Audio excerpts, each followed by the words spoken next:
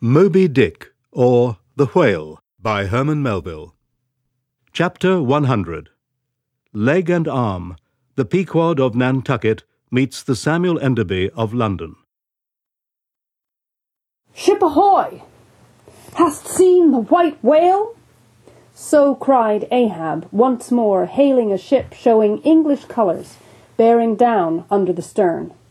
Trumpet to mouth, the old man was standing in his hoisted quarter-boat, his ivory leg plainly revealed to the stranger captain, who was carelessly reclining in his own boat's bow. He was a darkly tanned, burly, good-natured, fine-looking man of 60 or thereabouts, dressed in a spacious roundabout that hung round him in festoons of blue pilot cloth, and one empty arm of this jacket streamed behind him, like the broidered arm of a hussar's surcoat. "Hast seen the white whale? See you this?" And withdrawing it from the fold that had hidden it, he held up a white arm of sperm whale bone, terminating in a wooden head like a mallet.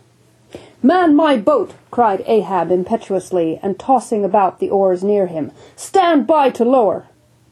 In less than a minute, without quitting his little craft, he and his crew were dropped to the water, and were soon alongside the stranger.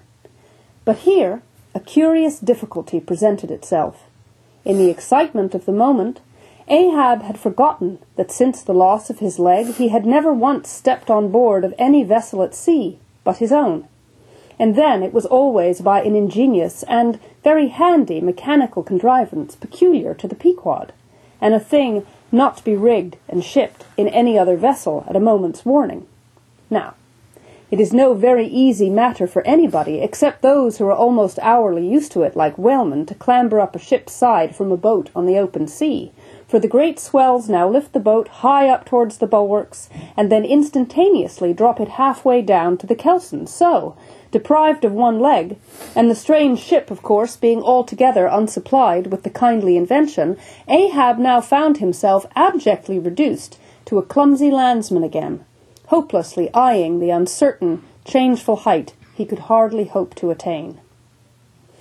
It has been hinted, perhaps, that every little untoward circumstance that befell him, and which indirectly sprang from his luckless mishap, almost invariably irritated or exasperated Ahab. And, in the present instance, all this was heightened by the sight of the two officers of the strange ship, leaning over the side by the perpendicular ladder of nailed cleats there, and swinging towards him a pair of tastefully ornamented man-ropes. For at first they did not seem to bethink them that a one-legged man must be too much of a cripple to use their sea banisters. But this awkwardness only lasted a minute, because the strange captain, observing at a glance how affairs stood, cried out, I see, avast heaving there, jump, boys, and swing over the cutting tackle." As good luck would have it, they had had a whale alongside a day or two previous, and the great tackles were still aloft, and the massive curved blubber hook, now clean and dry, was still attached to the end. This was quickly lowered to Ahab, who, at once comprehending it all, slid his solitary thigh into the curve of the hook. It was like sitting in the fluke of an anchor or the crotch of an apple tree, and then, giving the word, held himself fast, and at the same time also helped to hoist his own weight by pulling hand over hand upon one of the running parts of the tackle. Soon he was carefully swung inside by the high bulwarks and gently landed upon the capstan head. With his ivory arm frankly thrust forth in welcome, the other captain advanced, and Ahab, putting out his ivory leg and crossing the ivory arm like two swordfish blades, cried out in his walrus way, Aye, hearty, let us shake bones together. An arm and a leg, an arm that never can shrink, d'ye see, and a leg that never can run. Where didst thou see the white whale? How long ago?" "The white whale," said the Englishman, pointing his ivory arm towards the east, and taking a rueful sight along it as if it had been a telescope. "There I saw him, on the line, last season." "And he took that arm off, did he?" asked Ahab, now sliding down from the capstan and resting on the Englishman's shoulder as he did so. "Aye, he was the cause of it, at least. And that leg, too?" "Spin me the yarn," said Ahab. "How was it?"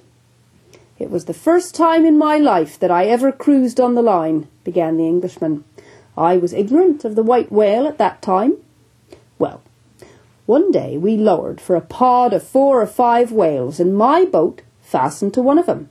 A regular circus horse he was too, that went milling and milling round so that my boat's crew could only trim dish by sitting all their sterns on the outer gunwale. Presently up breaches from the bottom of the sea a bouncing great whale with a milky white head and hump, all crow's feet and wrinkles. "It was he! It was he!" cried Ahab, suddenly letting out his suspended breath, "and harpoons sticking in his near starboard fin." Aye, they were my irons," cried Ahab exultingly. "But on." "Give me a chance, then," said the Englishman good-naturedly. "Well, this old great-grandfather with the white head and hump runs all afoam into the pod and goes to snapping furiously at my fast line. Aye, I see, wanted to part it, free the fast fish, an old trick. I know him. How it was exactly," continued the one-armed commander, "I do not know. But in biting the line, it got foul of his teeth, caught there somehow, but we didn't know it then, so that when we were afterwards pulled on the line, bounce we came plump on to his hump, instead of the other whales that went off to windward, all fluking. Seeing how matters stood, and what a great noble whale it was, the noblest and biggest I ever saw, sir, in my life, I resolved to capture him, spite of the boiling rage he seemed to be in. And thinking the haphazard line would get loose, or the tooth it was tangled to might draw, for I have a devil of a boat's crew to pull on a whale line, seeing all this, I say, I jumped into my first mate's boat, Mr. Mounttop here. Oh, by the way, Captain Mounttop, Captain.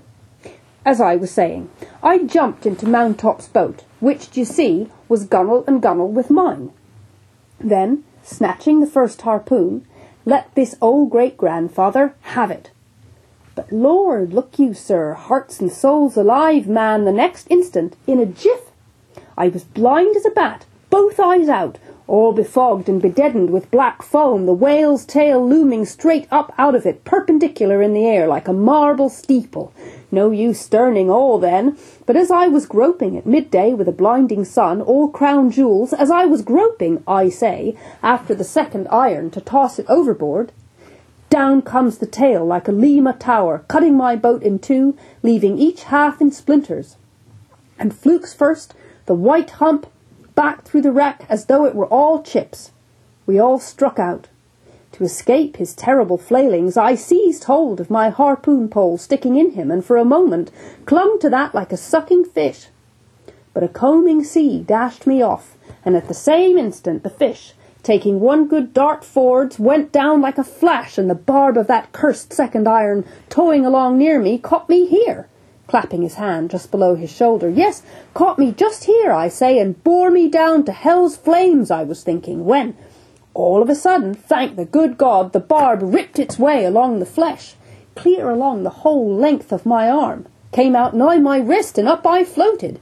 And that gentleman there will tell you, oh, by the way, Captain, Dr. Bunger, ship's surgeon, Bunger, my lad, the captain. Now, Bunger boy, spin your part of the yarn. The professional gentleman, thus familiarly pointed out, had been all the time standing near them, with nothing specific visible to denote his gentlemanly rank on board. His face was an exceedingly round but sober one. He was dressed in a faded blue woolen frock or shirt and patched trousers, and had thus far been dividing his attention between a marling spike he held in one hand and a pillbox held in the other, occasionally casting a critical glance at the ivory limbs of the two crippled captains. But at his superior's introduction of him to Ahab, he politely bowed, and straightway went to do his captain's bidding. "It was a shocking bad wound," began the whale surgeon, and taking my advice, Captain Boomer here stood our old Sammy— "Samuel Enderby is the name of my ship," interrupted the one-armed captain, addressing Ahab. "Go on, boy." "Stood our old Sammy off to the northward, to get out of the blazing hot weather there on the line. But it was no use. I did all I could, sat up with him nights, was very severe with him in the matter of diet." "Oh, very severe," chimed in the patient himself. Then suddenly altering his voice, "drinking hot rum toddies with me every night till he couldn't see to put on the bandages, and sending me to bed half-seas over about 3 o'clock in the morning. Oh, ye stars, he sat up with me indeed, and was very severe in my diet. Oh, a great watcher, and very dietetically severe is Dr. Bunger. Bunger, you dog, laugh out, why don't you? You know you're a precious jolly rascal. But heave ahead, boy, I'd rather be killed by you than kept alive by any other man." "My captain, you must have, ere this perceived, respected sir," said the imperturbable, godly-looking Bunger, slightly bowing to Ahab, "is apt to be facetious at times. He spins us many clever things of that sort. But I may as well say, en passant, as the French remark, that I myself, that is to say, Jack Bunger, late of the reverend clergy, am a strict, total abstinence man. I never drink—" "Water!" cried the captain. "He never drinks it. It's a sort of fits to him. Fresh water throws him into the hydrophobia. But go on with the arm story." "Yes, I may as well," said the surgeon coolly. "I was about observing, sir, before Captain Boomer's facetious interruption, that spite of my best and severest endeavours, the wound kept getting worse and worse. The truth was, sir, it was as ugly, gaping wound as surgeon ever saw, more than 2 feet and several inches long. I measured it with a lead line. In short, it grew black. I knew what was threatened, and off it came. But I had no hand in shipping that ivory arm there. That thing is against all rule," pointing at it with the marling spike. "That is the captain's work, not mine. He ordered the carpenter to make it. He had that club hammer there, put to the end, to knock someone's brains out with, I suppose, as he tried mine once. He flies into diabolical passions sometimes. Do you see this dent, sir?" removing his hat and brushing aside his hair, and exposing a bowl-like cavity in his skull, but which bore not the slightest scarry trace or any token of ever having been a wound. "Well, the captain there will tell you how that came here. He knows." "No, I don't," said the captain, "but his mother did. He was born with it. Oh, you solemn rogue, you Bunger! Was there ever such another Bunger in the watery world? Bunger, when you die, you ought to die in pickle, you dog. You should be preserved to future ages, you rascal." "What became of the white whale?" now cried Ahab, who thus far had been impatiently listening to this by-play between the two Englishmen. "Oh!"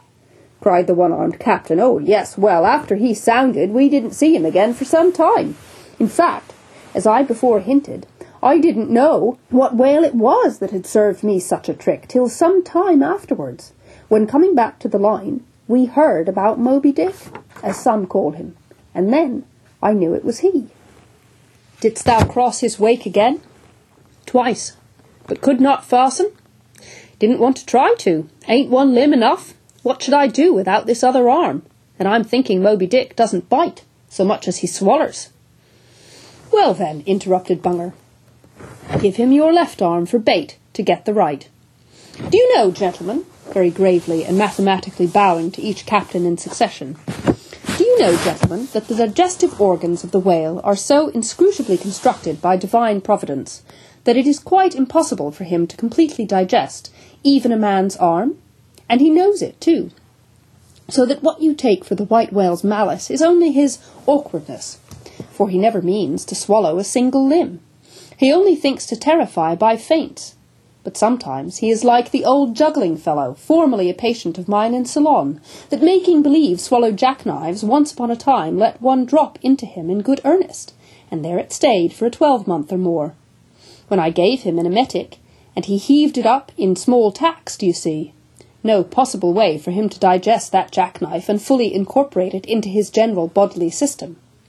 Yes, Captain Boomer, if you are quick enough about it, and have a mind to pawn one arm for the sake of the privilege of giving decent burial to the other, why, in that case, the arm is yours. Only let the whale have another chance at you shortly, that's all. No, thank ye, Bunger, said the English captain, he's welcome to the arm he has, since I can't help it, and didn't know him then, but not to another one. No more white whales for me.